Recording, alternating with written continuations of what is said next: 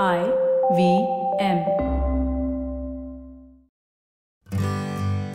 Hi, I'm Utsav, a behavior researcher by training and a slow traveler by passion. Postcards from Nowhere is a travel podcast where I condense a decade of travel experiences and explore not just the where, but also the why and how to travel. My stories emerge from slow traveling the less explored parts of the world: Bosnia and Herzegovina, Armenia, Uzbekistan, and even China. At the end of each story, I give practical tips and new ideas about how to travel better. This week, we dive deep into Bangalore's obsession with Gobi Manchurian and how the language of sex and drugs impacts the way we experience our food. Early 19th century in the British trading port of Calcutta. Along the ancient route which connected China to the Mediterranean, a route which once brought Buddhism to Central Asia and China, a different commodity was being traded: silk. Calcutta was the capital of British-ruled India when it was governed by the East India Trading Company. The city's relation to the British Crown made it a great place for trade, which drew businessmen and immigrant workers from surrounding areas. Calcutta's very first Chinese settler was a southern Chinese man, Tong At-Chu. In 1778, At-Chu settled 20 miles southwest of Calcutta, founding a sugar mill along with about 60 Chinese laborers. Following At-Chu's footsteps, waves of immigrants from the Guangdong province of China fled to India due to civil war, famine, poverty, and conflict, searching for safety and prosperity. Hakka Chinese found their niche as cobblers and tanners, while the Cantonese settled mostly as carpenters, and the Hubei people as dentists. Outside of these, there was one occupation which was popular amongst the wives of laboring husbands: being a restaurateur.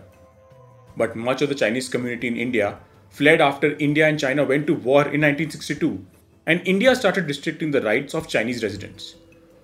One such man's family decided to move to Canada, but he did not want to leave India.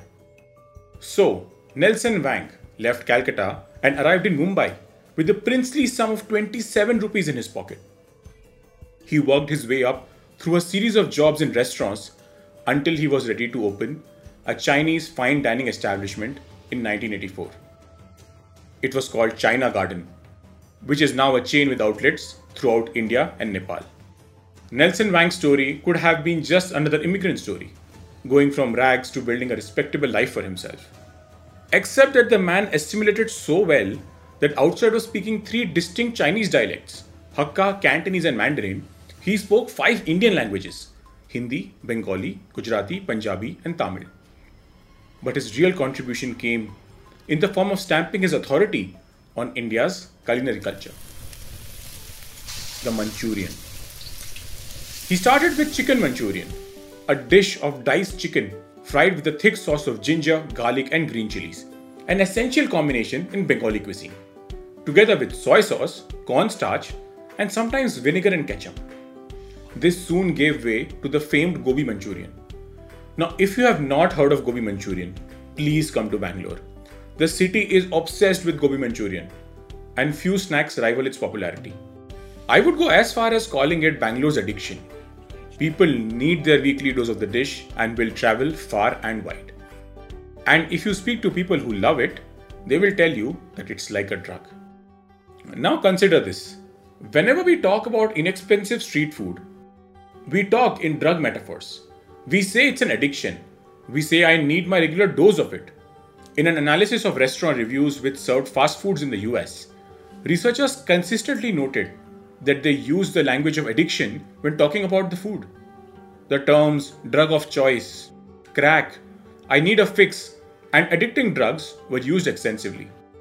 These guilty pleasures, because of their fat, sugar, and deep fried goodness, invited the comparison to drugs.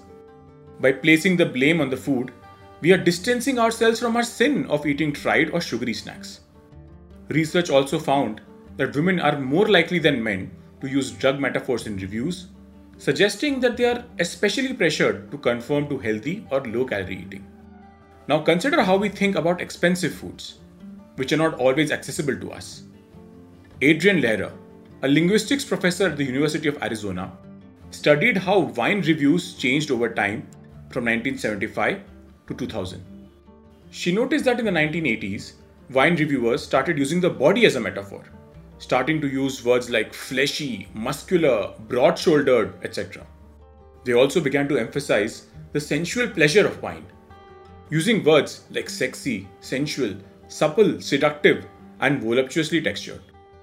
Researchers further examined the metaphor of sex through an analysis of 1 million restaurant reviews. They found an association. The more people liked a restaurant, the more mentions of sex in the review, the more expensive the restaurant was. The food which came to be most associated with sex was dessert. The terms used were tantalizing, orgasm on a plate, seductively gooey. Sticky, silky, and gooey came up frequently. If you notice, these are all from the sensory domain of feel. When we talk about desserts, we talk about their feel in the mouth, not their appearance, smell, taste, or sound. But when we talk of inexpensive snacks or fast food, it's always about the taste of the sound, the crispiness of the Gobi Manchurian, the texture of green spring onions, the bite of the capsicum and the onion, and the sweet pungency of sautéed garlic. Inexpensive snacks are never melt in the mouth, dissolving on the tongue.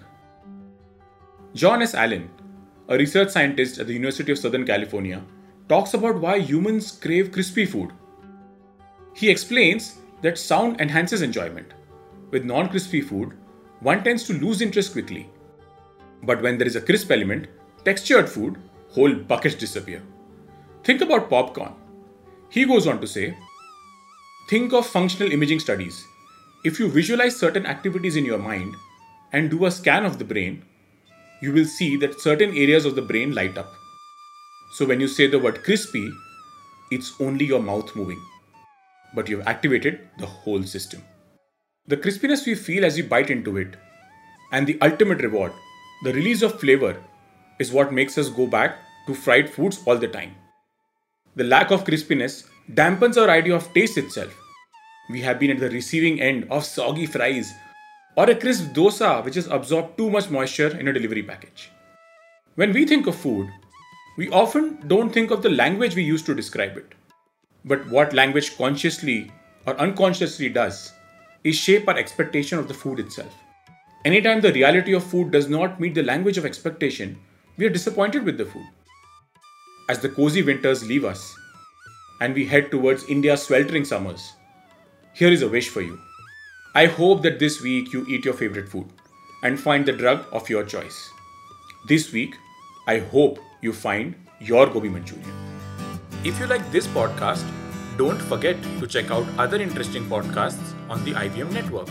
You can listen to us on the IVM Podcast app or ivmpodcast.com. You can also follow us on our social media.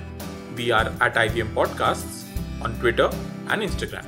If you want to reach out to me, I am Utsav Memory on Twitter and YVTravel42 on Instagram.